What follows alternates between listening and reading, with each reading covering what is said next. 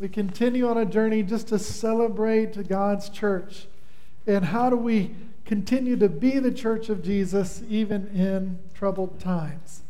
And as we look to that, we're going to be looking the next 2 weeks at Paul's letter to the church in Rome, the 12th chapter.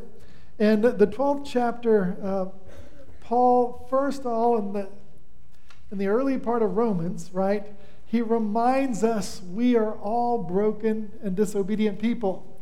We all stand in need of God's saving grace. No one is left out. And because we all need that saving grace, Jesus gave his all for you and me. He gave his all and gave his life on Calvary so that we might experience the mercy and saving grace of God. And so in light of everything Jesus has done for you and for me, he talks about how we are to respond both individually and both as a community together. And so I hope you'll follow along with me. If you have your Bibles or your Bible on your phone, I invite you to explore with me the 12th chapter of Romans. This is what Paul writes. Therefore, I urge you, brothers and sisters, in view of God's mercy, to offer your bodies as a living sacrifice, holy and pleasing to God. This is your true and proper aspect of worship. So do not conform to the pattern of this world, but be transformed by the renewing of your mind. Then you will be able to test and approve what God's will is, his good and pleasing and perfect will.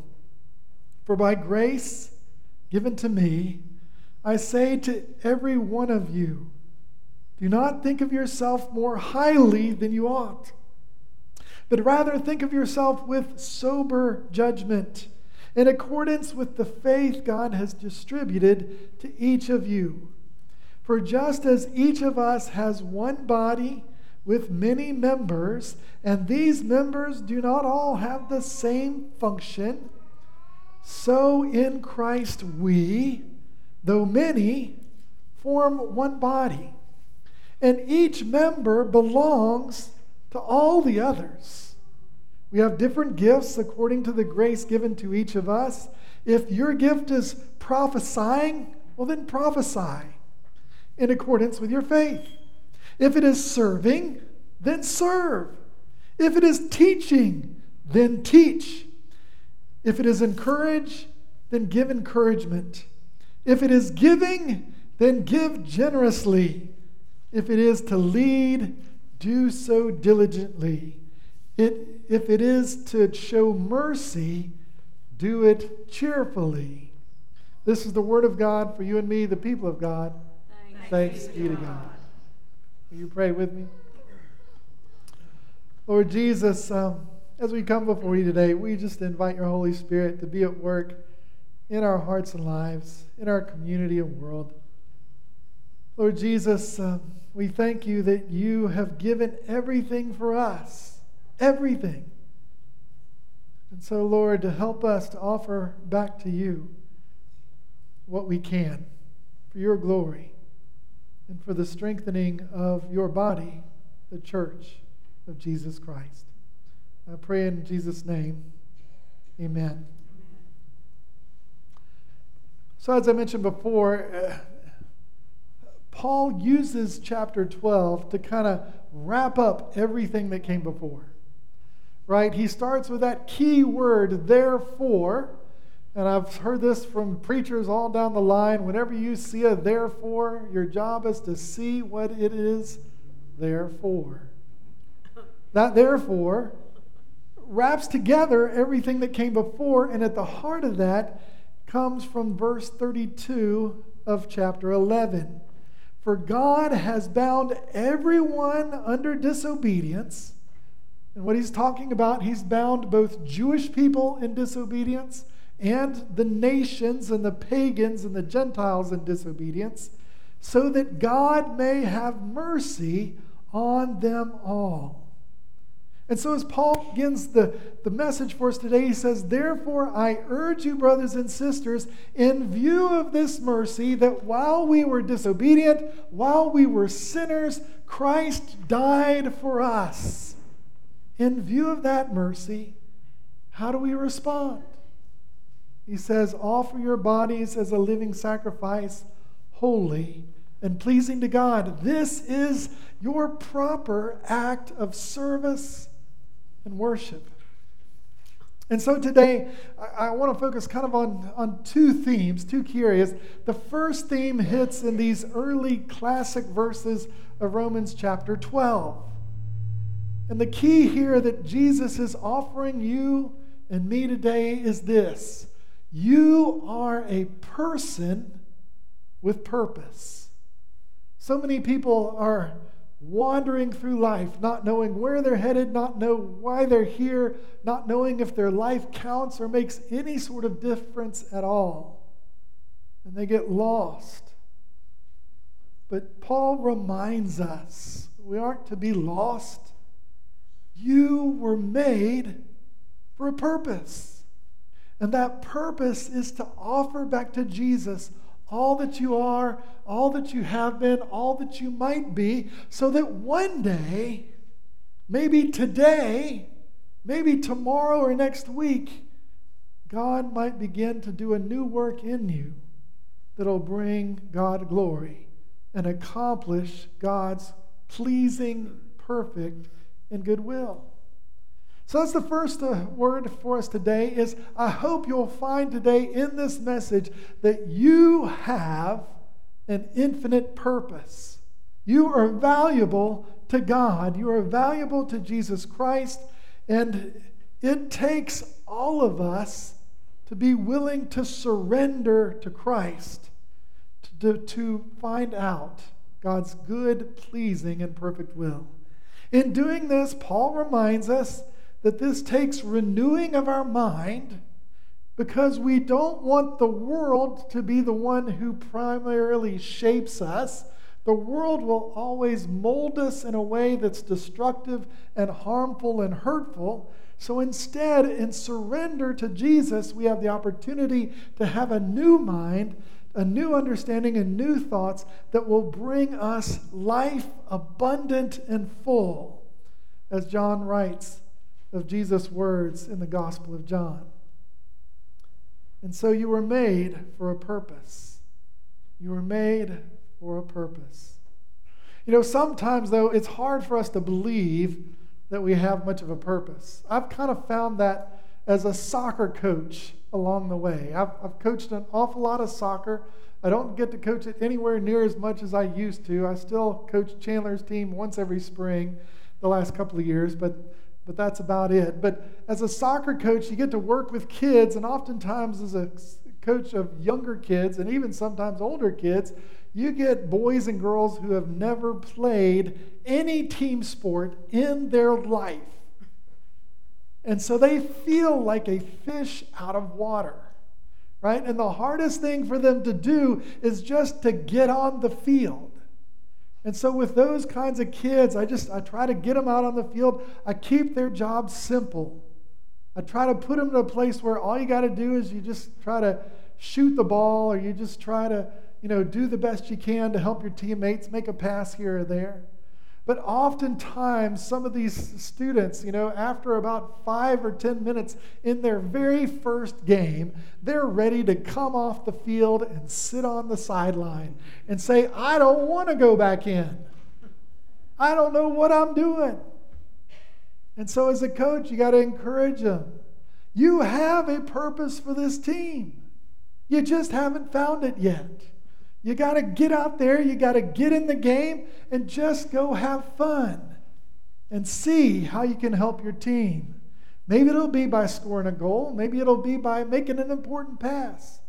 But just go try. And in our faith, we find that same thing. We come up with excuses of why not me? Why not us? So, my life is too much of a mess, or, I never grew up in church, or whatever it is, or I'm too quiet, I'm too shy. And one of the lessons Paul wants for us today is Jesus died for you and me. Jesus gave everything. And in return, he asks for everything from us. And if we're willing to take that risk, that step of surrender, there is no telling what God will do in and through your life. There's no telling how you will begin to see God begin to work some amazing things. You'll begin to see God's good and pleasing and perfect will start to happen in your life as you walk with Him and try step by step to learn what it means to be a part of the team. So that's the first place. And so Paul is thinking about the team this morning. He's writing to Rome, the church in Rome. Rome is the center of the ancient world. There is no more important city or place or location on the planet at the time Paul is writing than Rome. And he knows he's writing to people he doesn't really know.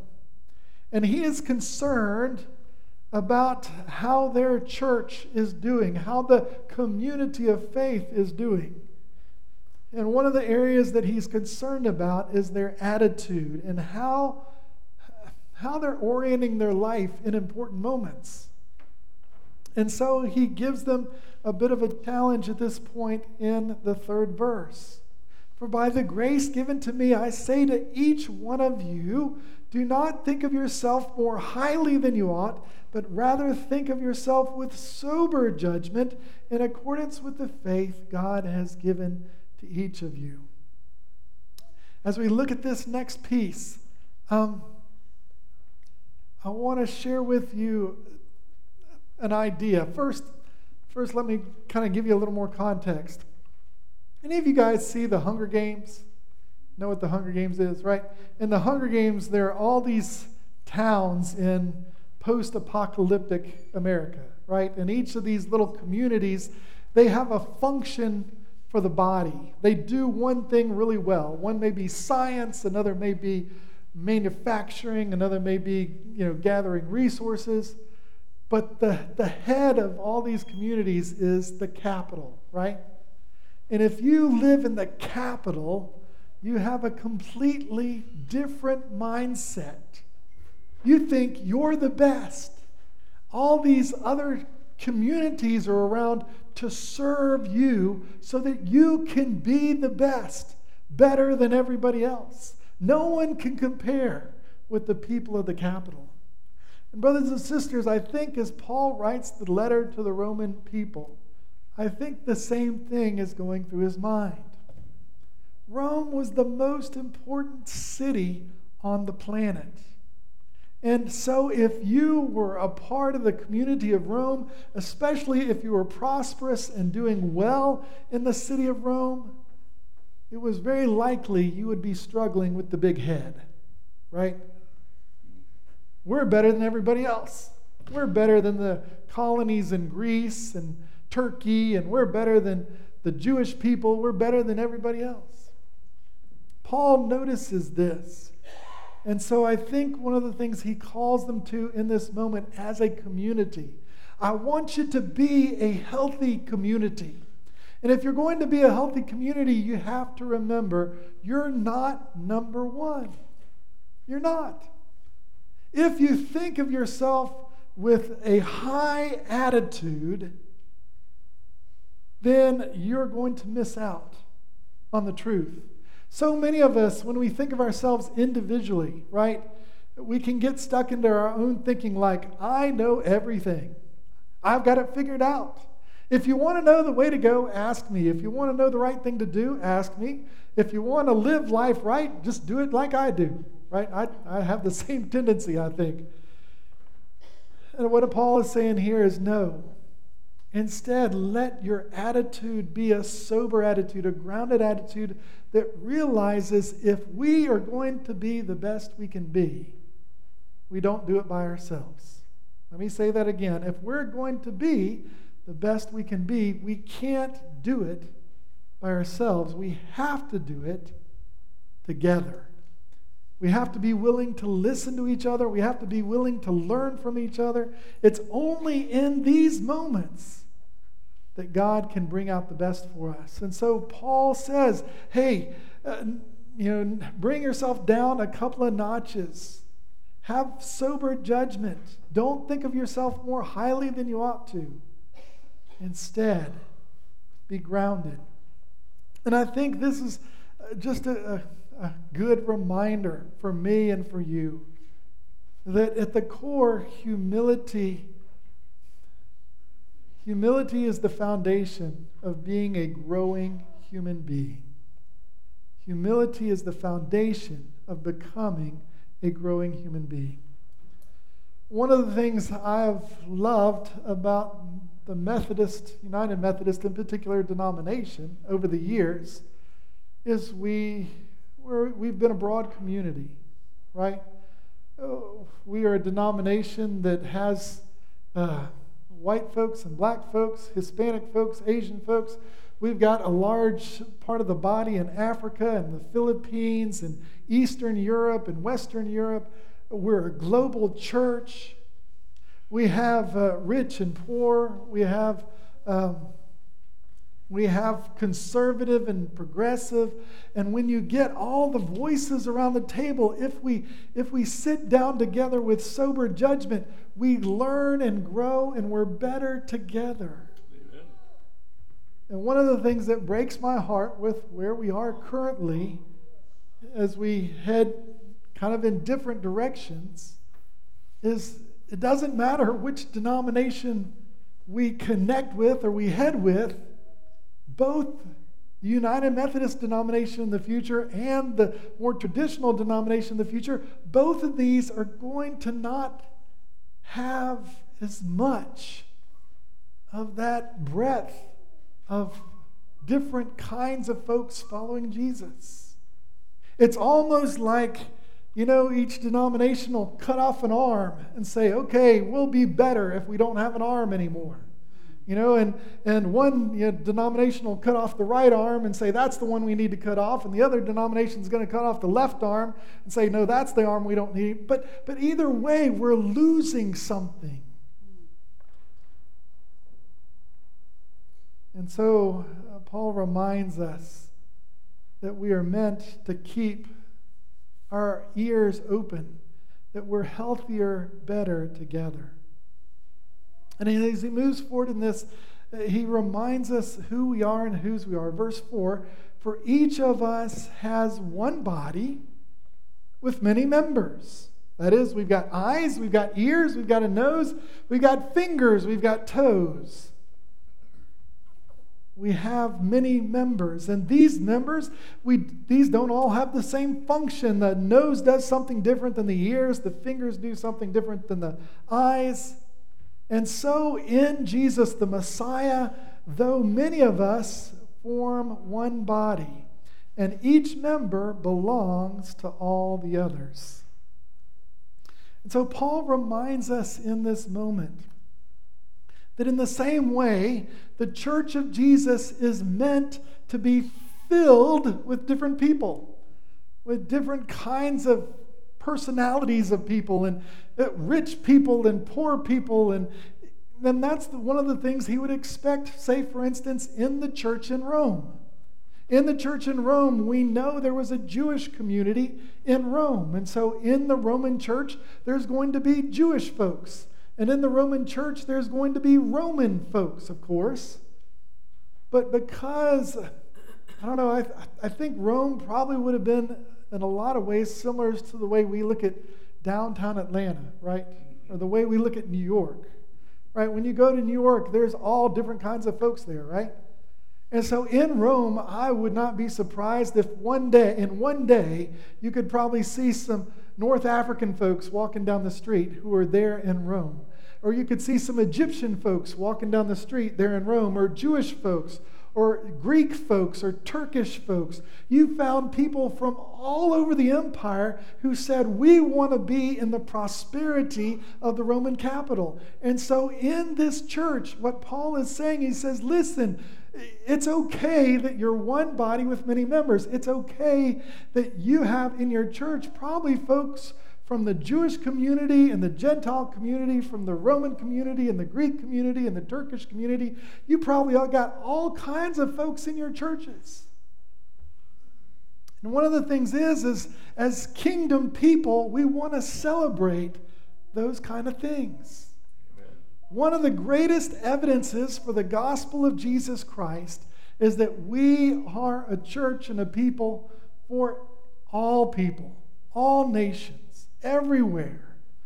You know, we want to not just be a white church. We want to be a church that shows white and black and Asian and Hispanic, and we can all gather together and worship together and find ways to appreciate one another's cultures.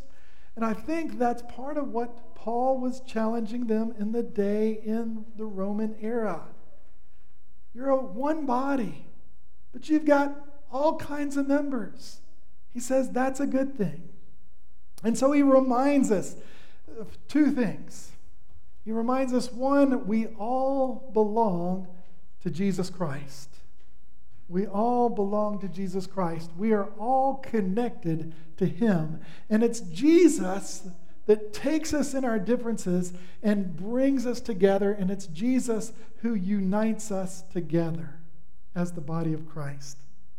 And then the second thing he reminds us is not only do we all belong to Jesus together, but we belong to each other. We belong to each other. We're all part of the body. And when we start hacking at the body, we lose something. If you are here this morning, I believe the Lord Jesus has brought you here. You have a place among us because you are called to be a part of what God is doing in our community as well. And so I want to try to help give a little bit of insight from this, from a couple of historical voices. The first is St. Augustine. St. Augustine reminds us through communion. Last Sunday we had communion. He reminds us through communion that the whole picture of the bread at the table is to be a picture for us that reminds us that we're connected. He says this, "For the apostle says, the bread is one, and we, though many, we're one body. So thus he explained the sacrament of the Lord's table. The bread is one, and we, though many, are one body. So, by bread, you are taught and instructed as to how you ought to cherish unity. Was that bread made of one grain of wheat? Were there not rather many grains? However, before they became bread, these grains were separate.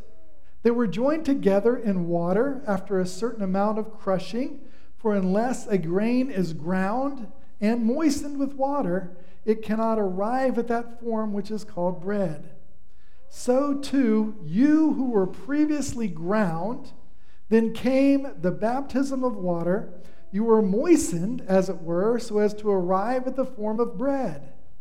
But without fire, bread does not yet exist. What then does the fire signify? Well, the fire, that's the Holy Spirit. It comes after the water. Then you become bread, and that is the body of Christ. Hence, in a certain manner, unity is signified." He closes with this and says, "Receive then so that you may ponder, so that you may possess unity in your heart, so that you may always lift up your heart." St. Augustine lived in 400 AD. I could read for you probably 2 or 3 others of the ancient church fathers, primarily, from 200 AD to 400 AD, who when they talked about church, talked about this similar topic. The church is made to be baked in the body of Christ, and as the body of Christ, we are meant to be united together. And we are stronger, again, we're stronger together than we're apart. And then there's a second part that I want us to notice about this topic, and so I want to also share with you from C.S. Lewis, the great Christian thinker of the 20th century. C.S. Lewis talks about the body of Christ this way. He says, Christianity thinks of human individuals not as members of a group or items on a list, but as organs in a body, different from one another, and each contributing what no other person could.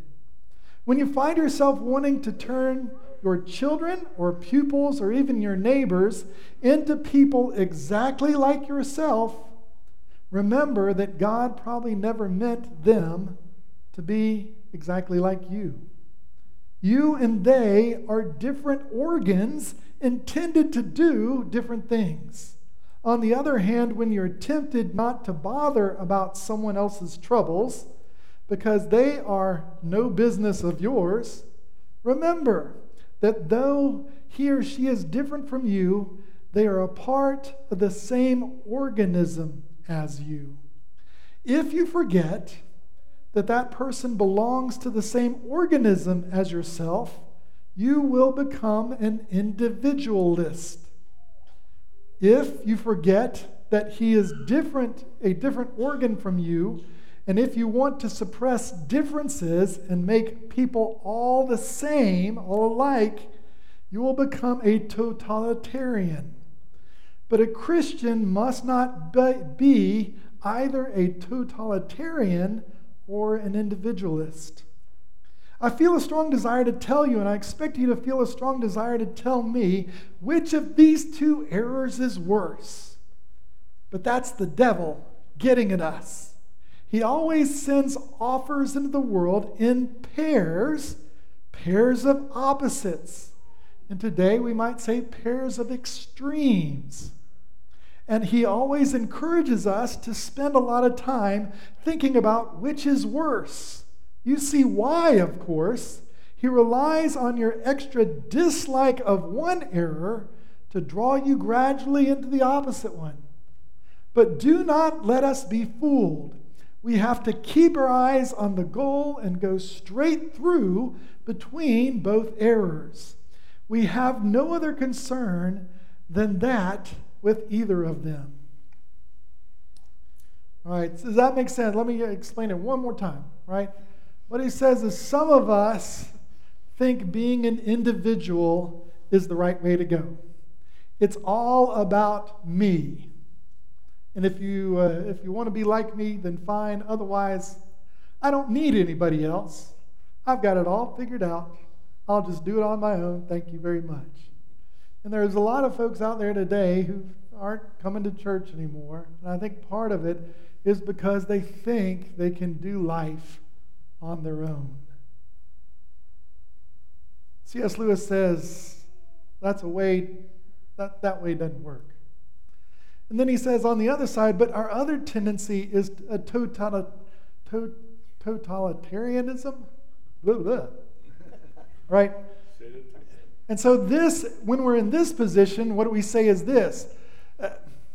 If you want to be a part of the group, you need to be exactly like me. You need to think like I think. You need to do like I do. You need to act like I act. And if you can fit in my box, well, then you're okay. And so what C.S. Lewis reminds us of is we tend to play off these extremes. We either pick the one box or we pick the other box. And he says, listen, both are equally bad. Our job as Christians, as a part of the body of Christ, is to realize that we're not meant to be by ourselves. We're meant to be together. And we're not meant to all be the same. Instead, we're meant to be a body of diverse kind of people and ideas. But we're united in our faith in Jesus and his teaching and in his word. And so C.S. Lewis is trying to help us find the middle way. And that's what I find in Christian faith oftentimes, is Christian faith is all about finding the middle way between two extremes, right? One side may say, well, it's all about love. We just ought to love people and accept them as they are. The other side says, no, boundaries are important. We need strong church boundaries, and that's important. And the truth is, we need both. We got to walk in love and boundaries. That's the gospel. We got to walk in mercy and grace and truth. And so in these ways, Paul is trying to guide us to understand that though we have different gifts, though we are different in many ways, we still all belong to Jesus together. And we all belong to each other. I want to share with you one more quote, and then we'll begin to wrap up. This is the quote. This one comes from our founder of the Methodist movement, John Wesley. John Wesley says this. He says, "Listen, though we cannot think alike, may we not love alike. May we not be of one heart, though we're not of one opinion. Without all doubt we may. Herein all the children of God may unite, notwithstanding these smaller differences." John Wesley, in many areas of his life, tried to encourage us that even in moments where we didn't think alike, to do our best to love alike. And that's who I think Paul is trying to help the Roman church be, and who Paul wants our church to be. He wants us to know that we are brought together. We all belong to Jesus. He wants us also to realize we belong to each other.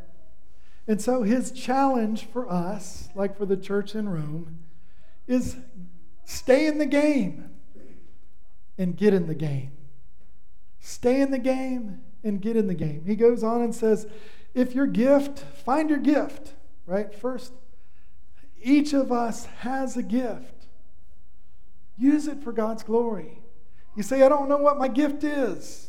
Find a place to try something. Get on the field. See what you might be good at. As you do, he says, listen, you may find it's prophecy.